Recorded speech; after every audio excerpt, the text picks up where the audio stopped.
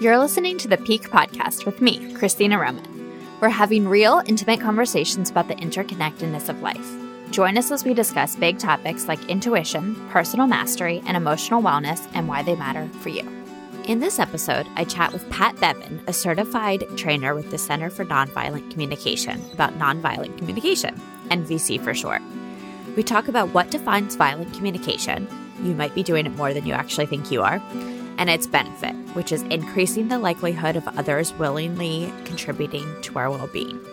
We discuss recognizing with compassion those who commit physical violence, the 4 ways that we disconnect from each other, how to use the observation, feeling, need, request framework in everyday communication, and the benefits of self-empathy, empathy, and radical honesty. Here are some quotes that stood out to me from the episode. I would just so much want people to approach all beings with compassion rather than with judgment and blame.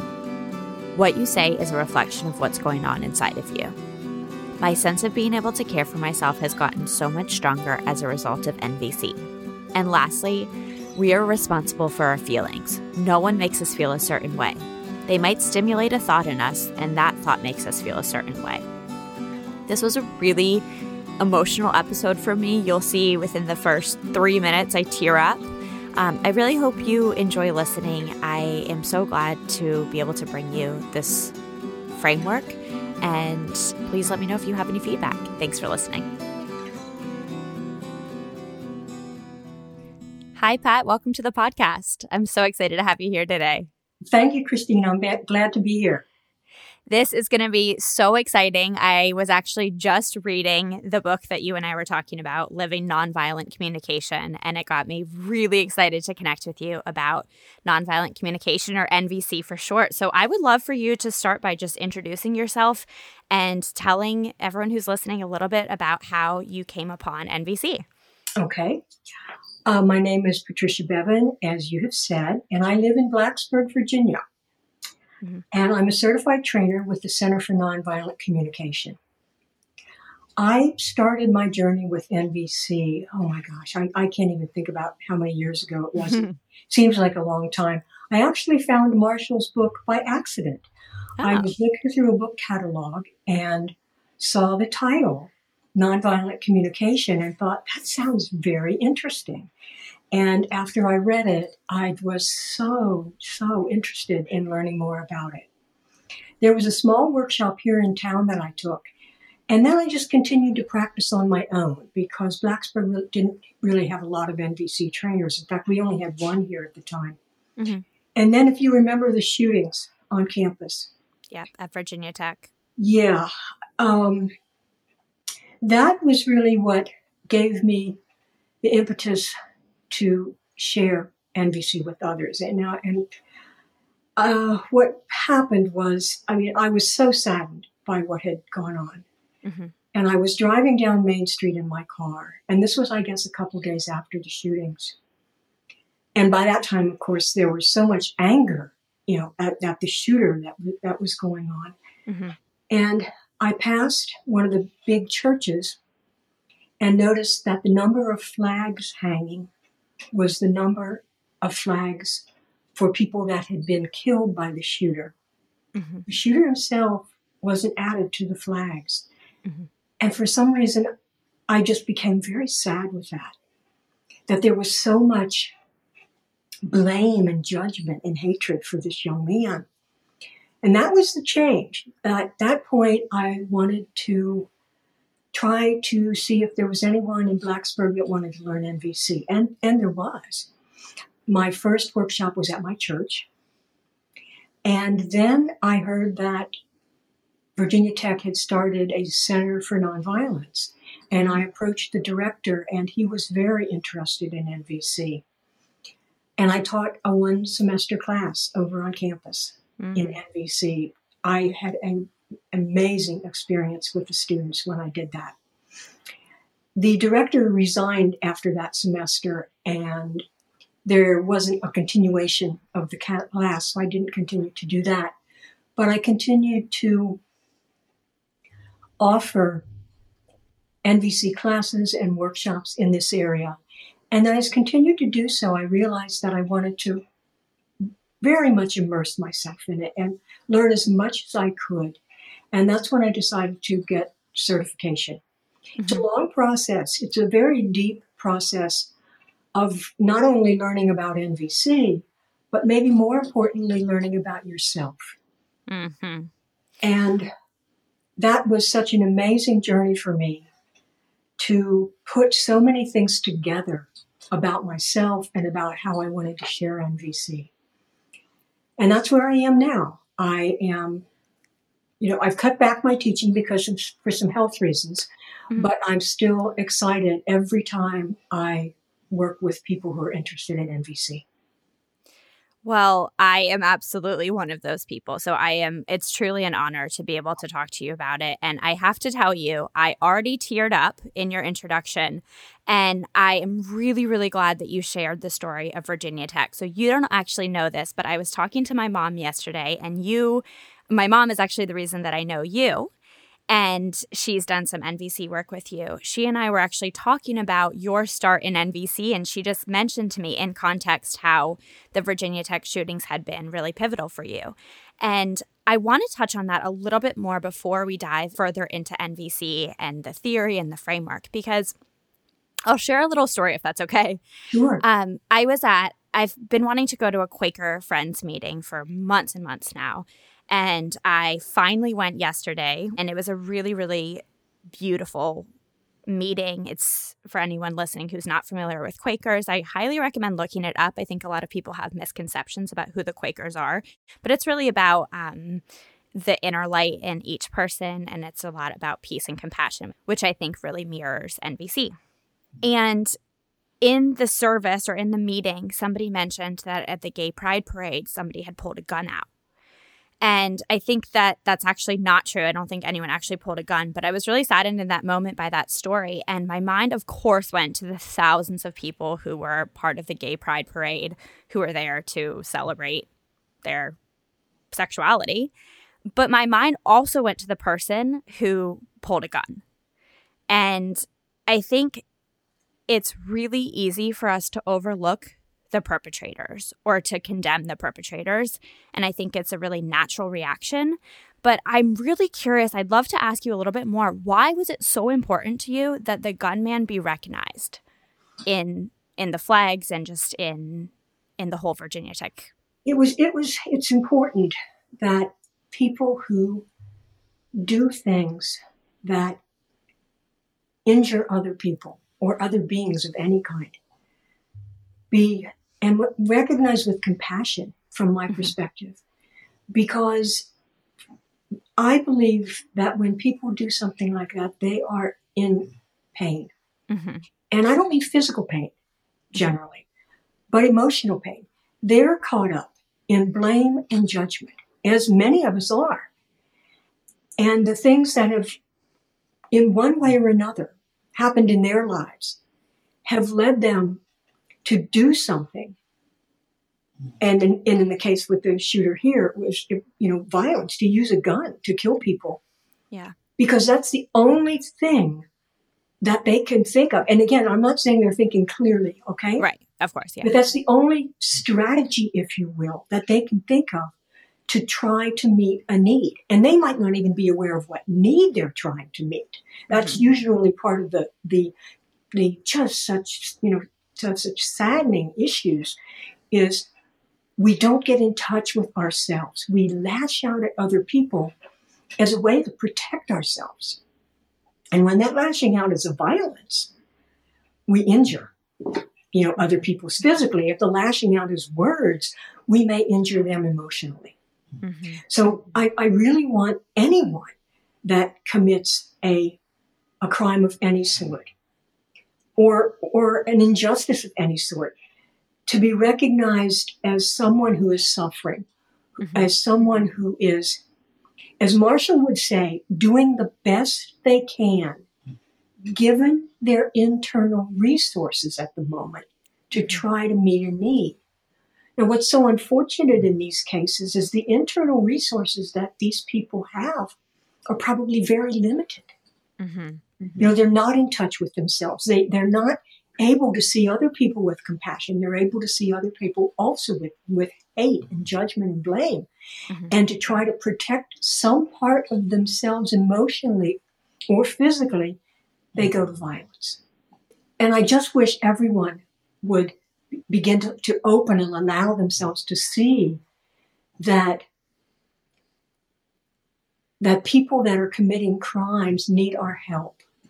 I'm not saying we shouldn't, also keep ourselves safe, and keep them away from society.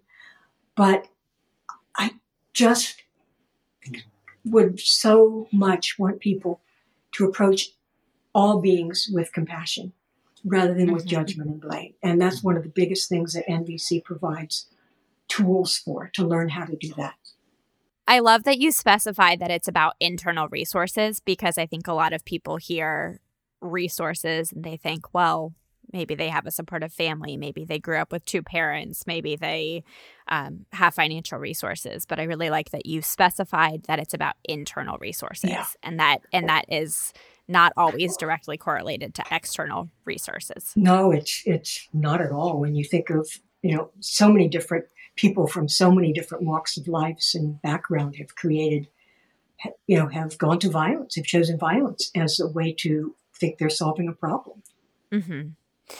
So I think it's really interesting that you picked up the book, you saw the title, and it really intrigued you, because several times when I've mentioned this conversation to friends or to people in my community, they've had an interesting reaction to the word violent. And the last conversation I had about nonviolent communication, the person responded with, well, I hope most communication is nonviolent, but I would assume that Marshall and that you might say, actually, a lot of communication is very violent. But I think that we have to clarify what the word violent means in this context. So can you say a little bit more about what violence is, obviously outside of the physical violence? Okay.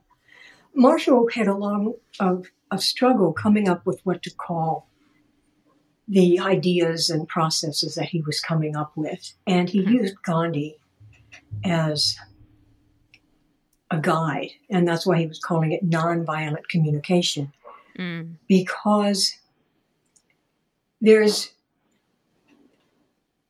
to actually, I guess, get across the idea that it's anything. Nonviolent communication is the opposite of violent communication. But it's so difficult to describe it in terms other than with a negative, because it includes so much. But then so does violent communication from the perspective of Marshall. And this is Marshall Rosenberg I'm talking about, who developed NVC.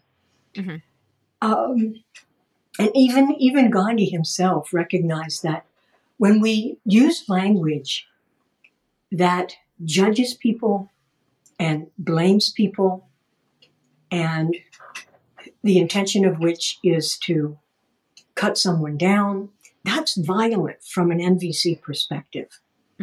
It can stimulate pain, emotional pain in someone. So any kind of speech like that, so much of what we see now in everyday life, in the entertainment arena, in the political arena, if you watch television, if you go on social media, you see line after line of speaking to someone from a place of what's wrong with them, how they're not right, how you think they're bad, how you think what they do is stupid. All of that kind of conversation from an NVC perspective is violent. Now, some people are going to say, I'm being honest.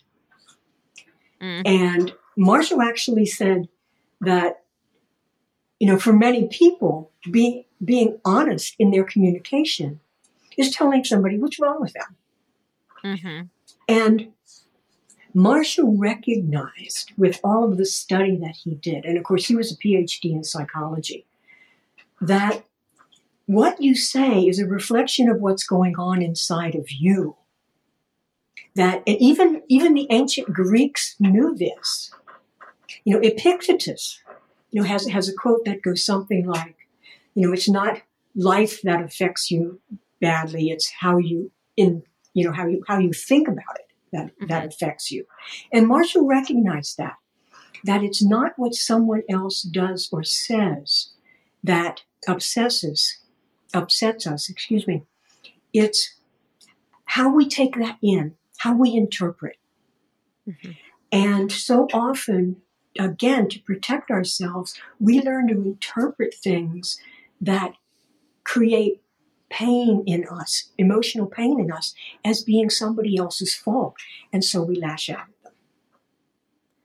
Absolutely. I think that mirrors a lot of what we talk about in life coaching as well, which is that we have neutral circumstances and it's our thought about those circumstances that actually causes our feeling. Yes. And so a lot of people cut out that middle step of the thought and they think that their feeling is caused by the circumstance.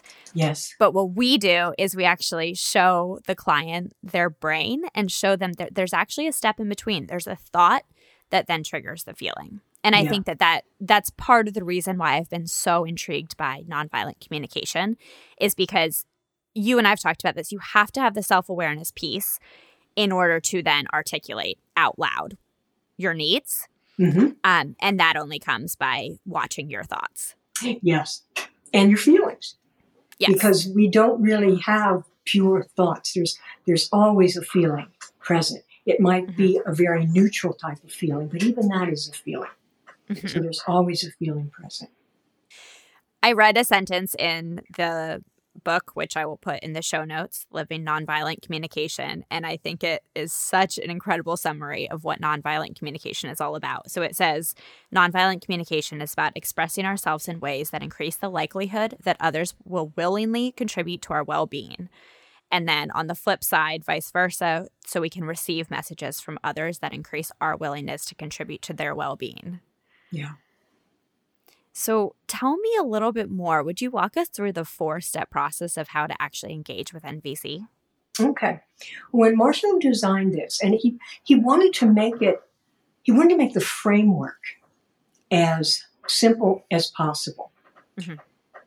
Doing NVC is very, I find, challenging, and most people do because we're not in the habit of speaking and focusing on the ideas and things that Marshall suggested to come from a place of compassion.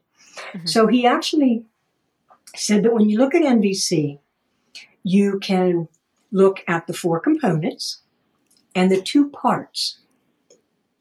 And the 4 components are NVC. And these are 4 things that he wanted folks to put their attention on. And the first thing was observation. What a video camera would see and hear. So what is going on from the perspective of actual occurrence? The second component is feelings. What are our emotions in association with what's going on? And the next component is needs. What deep longing or desire or value are we experiencing or we would like to experience and are not experiencing in association with what's going on and how we're feeling? And then 4th, request. Now that I've collected this information, is there something that I would like to ask of myself or of someone else to help me meet a need or to help move something forward? So those are the 4 components: observation, feelings, needs, and requests. Now those 4 components are used in both of the parts. And the one part is speaking honestly. So he suggested that when you speak to someone, you let them know what you're talking about or the observation. When you did this, how you, the speaker, are feeling.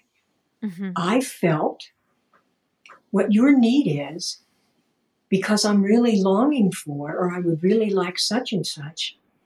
And then a request, would you be willing to? So that's the speaking honestly part. The second part is listening empathically. Now this part when I was first learning this, it just blew my mind because I recognized when I would listen, very often I would hear just the words they were saying and take them personally. Mm-hmm. And then also be trying to figure out, what am I going to say in response? Or how am I going to get out of this conversation? My mind would be everywhere. I'm familiar. Yeah. So listening empathically, first of all, involves being right there with the other person, being present with them. And then listening from the perspective of OFNR. But you're imagining what might be going on for them. So let's say the person might be screaming, "How dare you do that to me? You have let me down. You had no right to do that. I hate you." Your brain is hearing that. Your ears are hearing that. But when you listen empathically, what you're doing is your heart is looking for, what could they be feeling? What might they be needing that is leading them to speak this way, because it's the best they know how to do? And finally, is there something I can ask them to help? Mm-hmm. So that's what the listening empathically is. So the four components and the 2 parts. Okay. I really appreciate that breakdown, and I love the acronym. So just as a reminder, OFNR, mm-hmm. Observation, Feeling, Need, Request.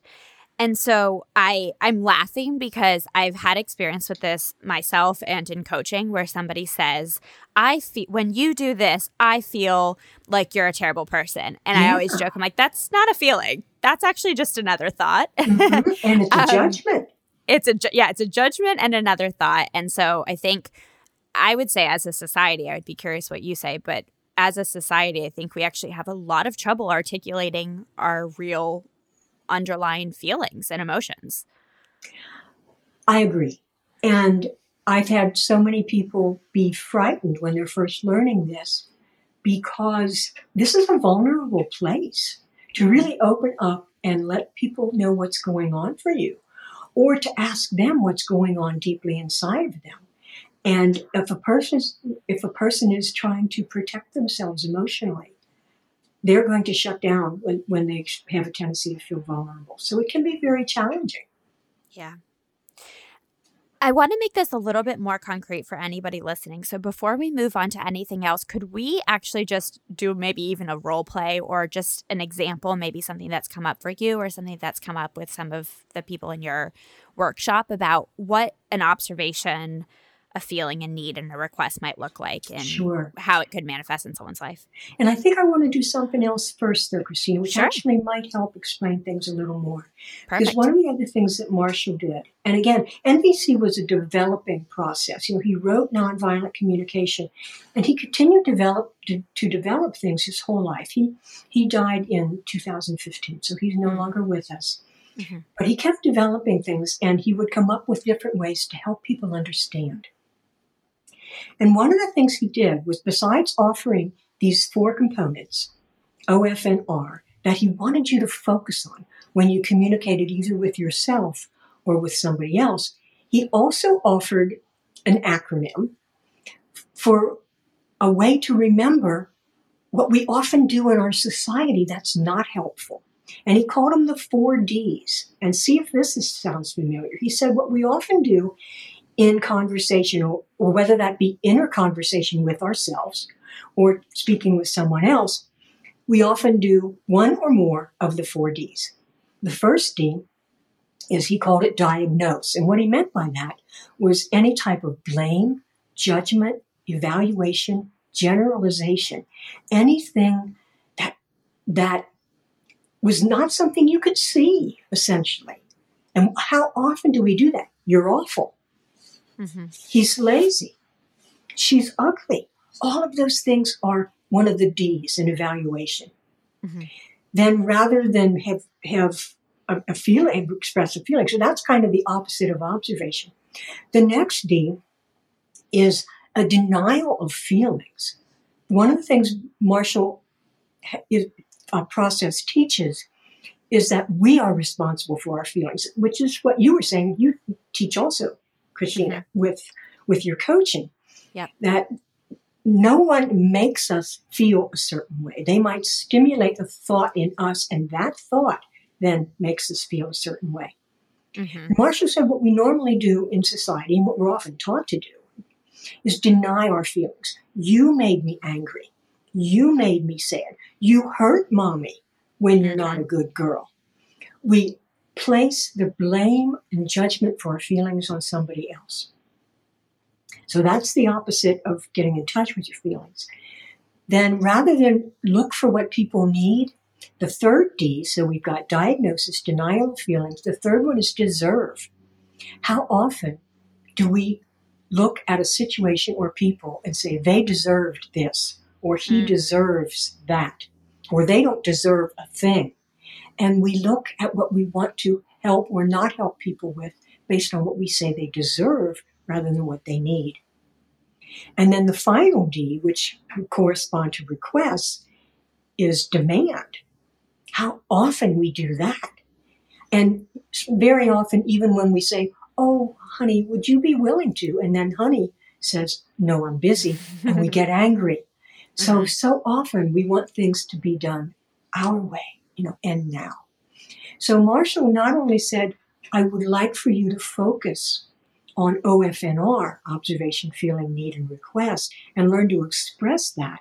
But be careful about focusing on the 4 Ds and expressing that, because it is much less likely to give you a connection with somebody, whether yourself or somebody else. Let's say somebody, and one of the favorite phrases that I think we've all learned is somebody hurt my feelings, right? Yes, absolutely. Yeah. Well, from an NVC perspective, that's not possible. Right. They may have said something that stimulated something, a thought in you, and then you had a feeling about that. Mm-hmm. But that would be another way where you could say to somebody, you trashed me. That's not an observation. So you trashed me. Mm-hmm. And I feel that you have no concern for me at all. So we're not even using a feeling. Right. You deserve to have everybody just say bad things about you for a week. Mm-hmm. And then just walk away, which is a kind of a demand. I hope these are helpful. I'm actually sometimes I have trouble coming up with these things. No, it's hard hypothetically. No, I think these make a ton of sense, and I think they really clearly communicate the lack of OFNR and the 4 Ds. I'll just speak from experience. I'm always tempted to say, and I think I used to do this a lot more in the past, was you, like you said, you hurt my feelings, or you made me feel terrible. Mm-hmm. I felt awful when you said XYZ. But how would I turn that around and make that NVC friendly? Okay. Before I say that, let me add one more thing that Marshall taught, because we now have the 4 components, OFNR, and the 2 parts, speaking honestly and listening empathically. But he added one more thing. And I've heard some trainers call this the NVC dance. And what the NVC dance is 3 possibilities for responding no matter what comes at you. And the first is self-empathy. The second is empathy. And the third is radical honesty. Mm. Now, you would use self-empathy, and you'd still be using NVC. Okay, this is listening empathically to yourself, essentially, is what self-empathy is. Mm-hmm. If you became so upset after you heard what the person said to you that you knew if you opened your mouth, what came out was not going to be compassionate and not going to be helpful, you would possibly even say, I'm feeling so triggered right now, I need to spend a little time before we talk about this. Can I get back with you in an hour? Mm-hmm. Okay. And then you'd actually go and talk to yourself about what just happened. What am I feeling? What am I needing? What do I want? Mm-hmm. Right? If you're relatively centered, if something comes at you that comes from a violent perspective, verbally violent perspective, then you might choose to do empathy, which is try to get in touch with what's going on for the other person, or radical honesty, which is tell the other person what's going on for you. And in both of those situations, you use OFNR. So if you were going to do empathy, you might say, friend, when I heard you say, and then you tell them what they said, or if they just said it, you could say, when I hear you say that, I feel, and then tell them what your emotion is. Not, I feel that, or I feel you, because those are all thoughts. Just tell them what your emotion is. And then tell them what's underneath all of that, what you're longing for. But because I really so would like a sense of connection with you in a way that's not happening, or some understanding from you. And then make a request. And the request often is what we call a connection request, which would sound something like this. Could you tell me what's going on with you hearing me say that? So you're actually asking for feedback from the person on what you just said, rather than asking for the person to do something. And that can be a very important step to find out what's going on with the other person before you say, for example, a request could be, would you be willing, if you're starting to feel angry with me in the future, to come and talk to me about it rather than other people first? Okay, so that would be a request, and you could go ahead for action on the other person's perspective. But your request can also be a request for connection in the moment. So that would be radical honesty, because I was saying how I felt. Okay, so that would be the radical honesty. You're telling the person how you felt about what they just said, and when I say felt, I mean a feeling word, what need has come up for you, and then a request. Now, if you were doing empathy with the person and they said something, you might go, when you said that, I'm wondering, are you feeling hurt because you just want some consideration in this situation or some support in this situation, and you just don't feel like you're getting it?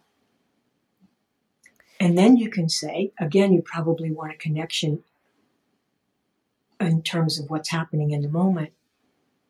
Could you let me know how that lands for you, hearing me say that?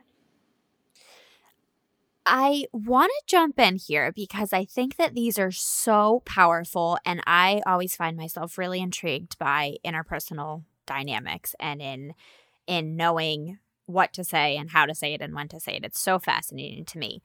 How do you say that without it coming out condescending? Okay. First of all, let me do a little teaching moment here. And that would be a question that anybody would ask. And if I were, coming from a lighthearted NVC perspective, I would say condescending is a judgment. That's coming from you. So I would never think anything would be condescending because it's not coming from me. And nothing could, from an NVC perspective, condescending is a judgment. So what would be more accurate to say was, how could you say something that would be less likely to stimulate pain in the other person? So that gets at what's really going on, because what condescending really means, if you would, is that the person that hears it is going to think something and feel something, and it's going to be painful. Yes, and it's going to be my fault. Yeah. Oh, yes, and that's the other judgment, that it's going to be your fault. Right. And another big lesson with NVC, and this is I think, a challenging one to learn. And one of the questions that people ask me is, how do I know that if NVC, when will it work? Will it work? Will NVC work? And what do you mean by work? Okay? Because if you mean by work that the other person will not continue to be upset with you, that's really not on you, because you don't know what's going on internally for them. If you are able to come from a compassionate place, it may be less likely that the person will remain upset. But it may not, because they may be holding so much that no matter what you say, it's not going to get through. And so that's MVC, working doesn't mean the other person's going to calm down. Okay. So you're saying that we don't get to control the other people around us? We can't. This is so disappointing. Isn't it? Yes. Yeah. So I think you may be about to speak to this, so I don't want to interrupt your flow, but I want to ask, I think that there's, I'm sure, many steps to this process. And I think one step is not attaching to the outcome, which you just alluded to, that you actually don't have control over what anyone else does with the way you practice NVC. And you really don't. Yeah. Yeah. Again, you can speak in a way and you can be in a way that is more likely to foster connection. And what I mean by that, it's more likely to foster a connection because you're not saying things that are as likely to stimulate pain in the other person. But it's only not as likely because if the person is holding enough pain and, contraction inside of them, that no matter what they hear with judgment, you could say anything and it wouldn't make a dent. I really love that idea in NVC that it's about increasing the likelihood. So if I go back to that first quote that I shared, that was the summary of the NVC principles. It's about increasing the likelihood. And so I just find that really honest and really comforting that you can do everything, quote unquote, perfectly, and you still cannot control the outcome. And it's just about increasing connection. It's not about guaranteeing connection because you cannot guarantee connection.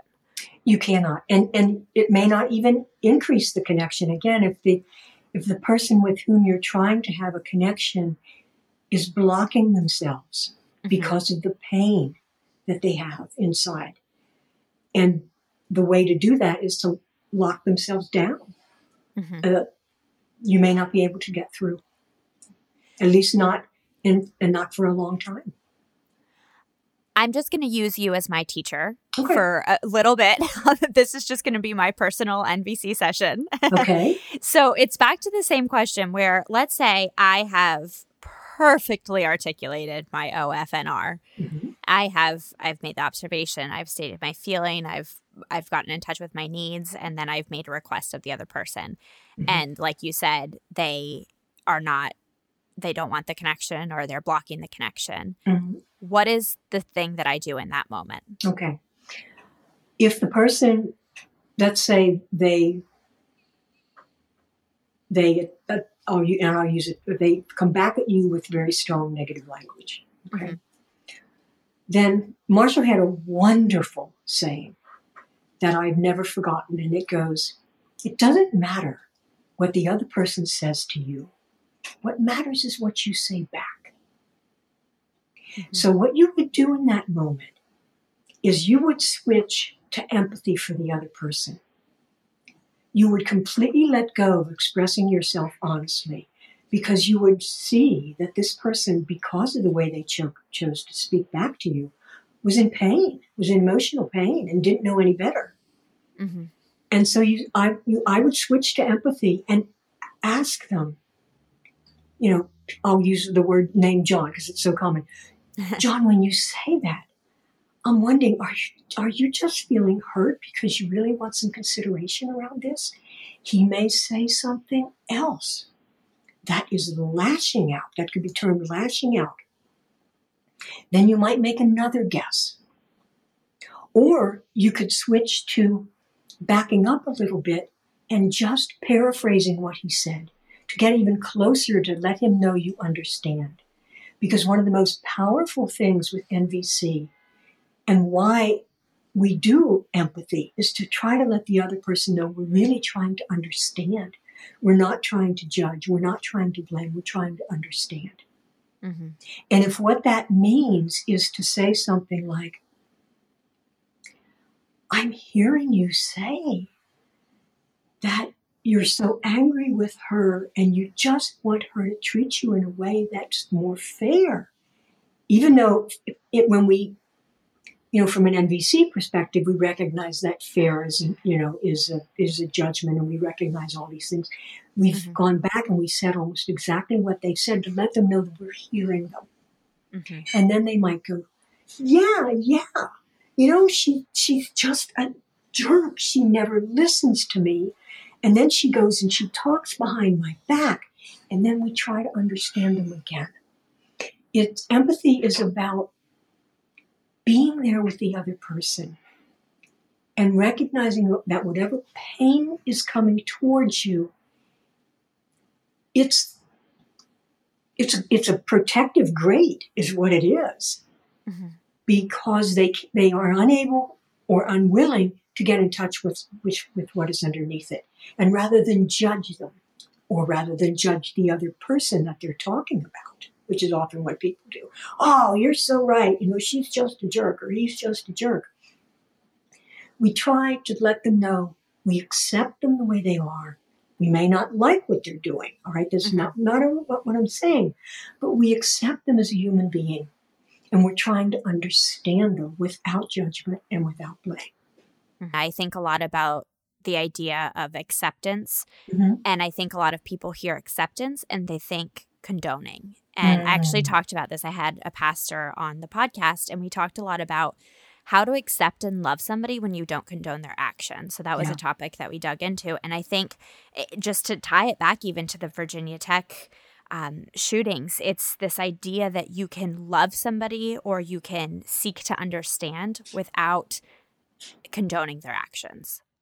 Exactly. It's really recognizing, from my perspective, that we have a vulnerable, imperfect, often traumatized human being that we want to hold with compassion. Because we could be in their shoes. If things had gone differently in our lives, we could be in their shoes. We hold them with compassion, and at the same time, we can abhor the act they did. They're two separate things. Yeah. I want to touch a little bit more on the idea of needs. So we've mentioned needs in a few different contexts here, but I would love to discuss some examples of needs, and I also would love to have you clarify the difference between needs and strategies. Okay. Needs, I've heard it described in so many different ways, and I think it really is a difficult word to define. I find it so. For me, a need is a deeply held, felt sense of life, of a form of life. Some people use the word values, and in some instances that would be a synonym for needs. Some people might use the word longing, and in some instances that might be a word for needs.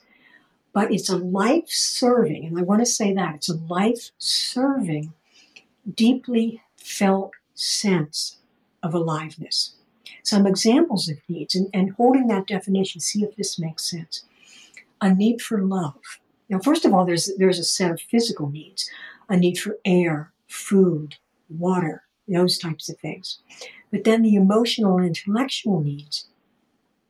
A need for love, a need for fun, a need for recreation, a need for belonging, a need for compassion, a need for curiosity. All of those things are something that you can't put your finger on. If you notice, they're all abstract nouns. And that's one way to express them. Because they're a very amorphous type of idea. I think we can all sink down inside of ourselves. And even now, I would ask you to do that, and know what love feels like inside. We've all experienced it, I hope. And that's a need. So it really is connected to the body in terms of a felt sense deep in the body. So that's what a need is. A strategy is concrete.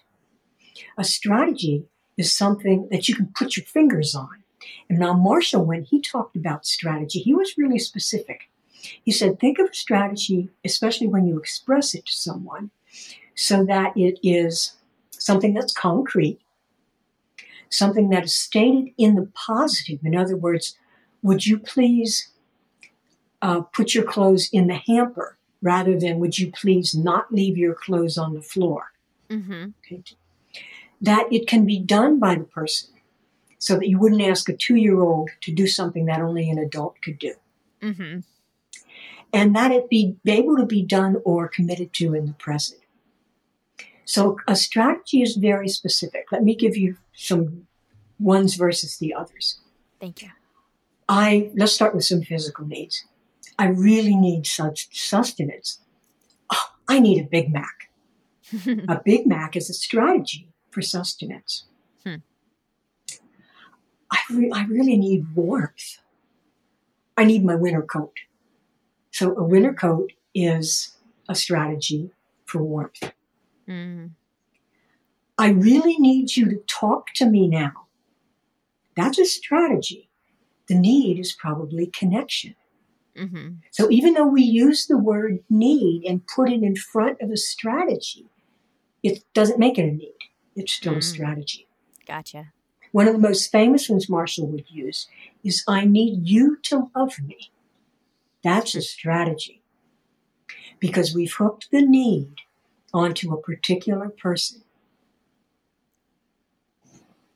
So needs aren't connected to a particular person or place or situation because they're felt inside. I really like that distinction. And in the book, Living Nonviolent Communication, Marshall talks about the example of a husband and a wife and strategies versus needs. So why is the difference so important? Okay. I keep growing in this area and getting more and more ideas and insights about this. But I think if we get down to the rawness of it, we choose our strategies because we think they're going to meet a need. Mm-hmm. But very often, we're not aware or we're not in touch with the need that we want to meet. And our strategy can be way off. So we start in the wrong place. That's one reason. The other reason is why I think and Marshall recognized why it's so important to know the difference, is how often in this world do we see the fighting and the non-cooperation because people are stuck on strategies. Think of politics. I mean, that's a big example right now. Mm-hmm. Everything that comes out of Washington is a strategy. I doubt that before they even try to think of those strategies, the politicians are getting in touch with the needs that they're trying to meet underneath those. Mm-hmm. So if we can get in touch with the needs and we can agree on the needs, and everybody has the same needs, then we can hopefully recognize that there are innumerable strategies to meet a need. And we don't have to hold our strategy so tightly. It's that holding the strategy tightly that creates the physical violence and even the emotional violence and leads to conflicts and wars. I'm still thinking of the example of a marriage, and I'm thinking of the idea of having your needs being met in a marriage. Mm-hmm. So this is a conversation I had with somebody recently, actually, is, can you expect your significant other to meet your needs in a marriage? What is your take on that? No. Why not? Okay, first of all, nobody is going to meet your needs but you, because needs are internally felt. They're not something out there. Mm-hmm. Or now, again, sustenance, for example, is out there. So I'm letting go of the physical needs right now. Uh-huh. But we can want our spouses to act, which means do strategies, hold a strategy, okay, to act, speak, to have strategies that might support our needs, okay? Mm-hmm. But nobody other than yourself can meet a need, because a need is something that's inside. And a need doesn't depend on one particular person. So the minute you say, for example, I want my husband to help me meet my need for fun, all right? The trip up there is you just turned that into a strategy because you've landed it on your husband. Mm-hmm.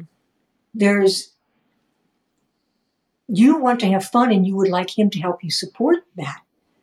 But Mm-hmm. anybody can help you have fun. And you can have fun by yourself. Mm-hmm. But the sense of fun happens inside. So it's not about projecting our wants and needs on other people. And I think Marshall says it really well in the book. It's about a strategy as a specific person doing a specific action, which is, you've said that in a lot of really interesting ways. And so it's about taking ownership, Mm-hmm. I think, of that need, mm-hmm. and roping other people, and I mean that in a positive way, roping mm-hmm. other people into your needs. How would you say that in a more NVC friendly way? Asking other people. Yes. Requesting other people to Right. join you in supporting your needs with strategies. Right.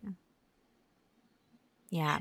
NVC really, one of the things that I learned from it in terms of growth is my sense of myself. Mm-hmm. Because to really give to other people, I believe that you have to have a very strong sense of yourself so that you're not clinging, right? Yes.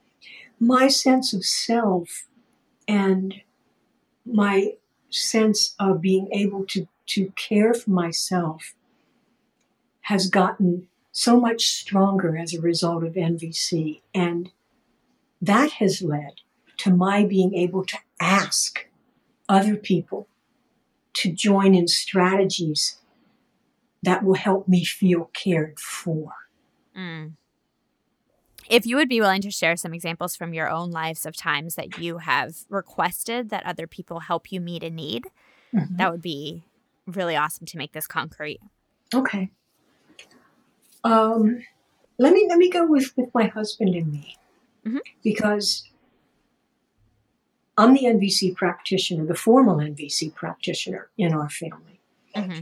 I hold Dave to be a very compassionate person, but he is not as versed in the specific ways of thinking. He's also a very inner man.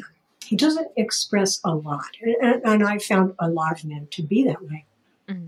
So one of the things that I've found, and I've been able to do, is if I express something to Dave, I'm able to ask him, like I will be telling him how I'm handling a situation, for example, okay? And I'll express how I'm feeling about something. Hey, honey, when I think about what's happened, I'm just feeling so confused around this, or so upset around this. Mm-hmm. And I'm really wanting self-acceptance. And then a lot of spouses especially, they'll stop. And they have this idea, based on everything that we've seen in television or whatever, that the other person's supposed to know exactly what they want back. Mm-hmm. And that, from an NVC perspective, is not probably the way to go to get what you need. So what I've learned to do is really ask Dave, would you let me know what you think about what I've said? Mm-hmm. Or would you reflect back for me what you heard me say? In other words, I've been able to ask him for the kind of response that I think would help me meet my need for connection or understanding or self-acceptance or whatever it might be. So that is something that has been such a huge help for me, mm-hmm. to be able to ask somebody to tell me what's going on with them or what they heard me say rather than just let it land. That for me has been much more of a challenge than asking for somebody to consider an action. That for me has been pretty easy. Now, what I did then, I was first learning to do this with Dave. I wanted him to make darn sure that he knew that it was a request. Mm-hmm. And so I would say, for example, there's a horse show down in Salem.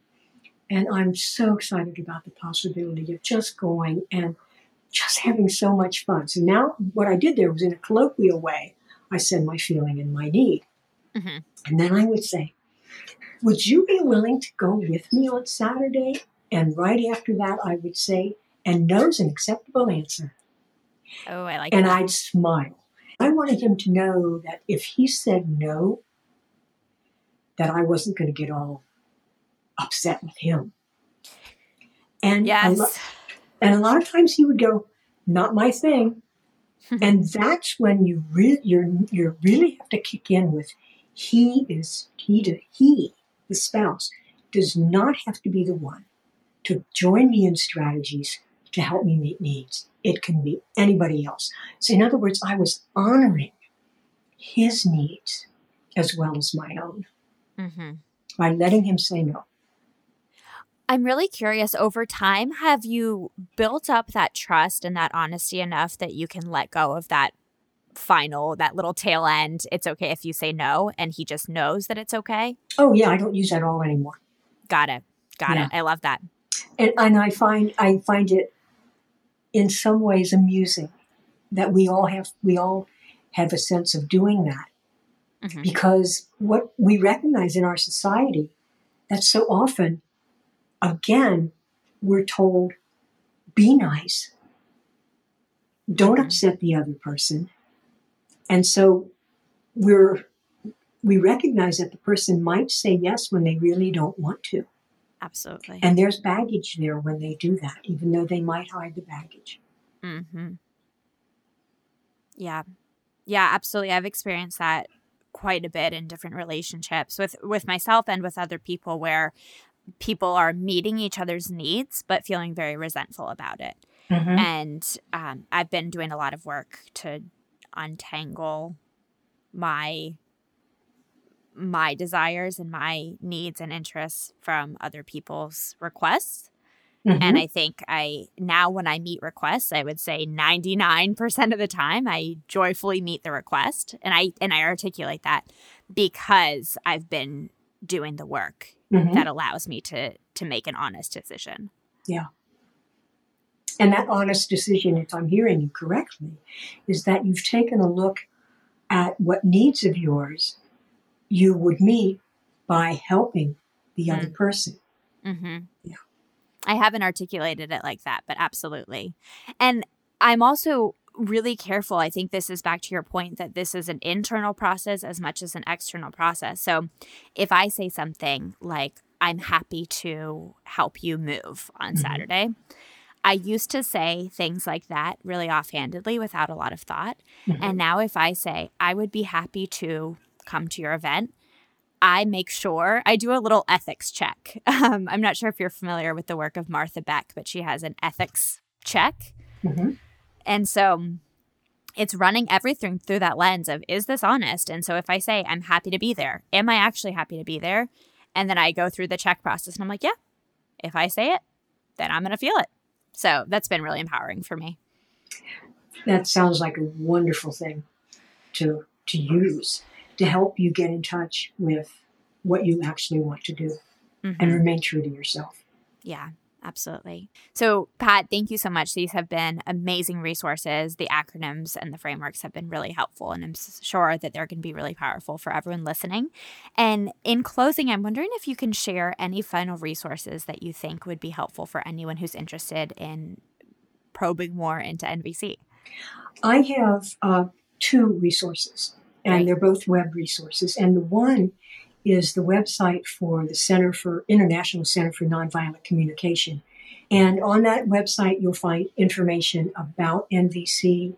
You'll find information about trainings and where they're going to be held and trainers. You'll find information of resources that you can use. It's the International Organization's website, and that's a wonderful place to go, especially to find trainers in your area, because you can search for trainers by area.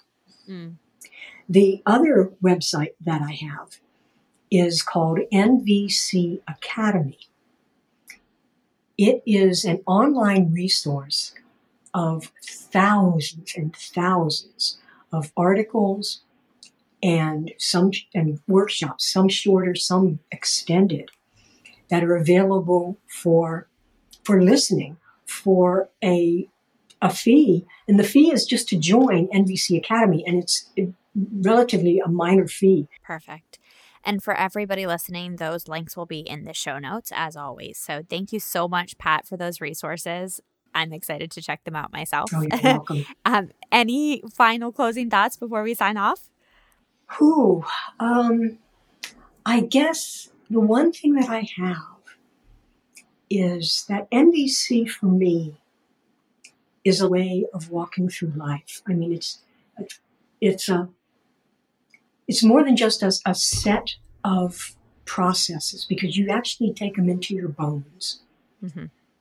And the connection and the compassion and the clarity that have increased in my life have been so much a part of learning NVC. Other things are involved as well. Mm-hmm. But Marshall gave us a whole set of tools to actually think about things in a different way. And that's a gift that I'm forever grateful for.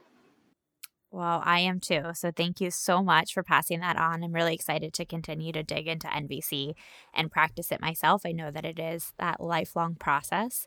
So I will be actively working on it. If anyone else is interested, you're always welcome to reach out, send us an email, and we're always happy to continue the conversation about NVC. So thank you so much, Pat, for joining. It was lovely having you on today. Thank you for listening to the Pique Podcast. Your support helps this podcast grow. If you enjoyed this episode, please share it with a friend and then head over to iTunes to subscribe, rate, and leave a review. It is so much appreciated, and I will see you on the next episode.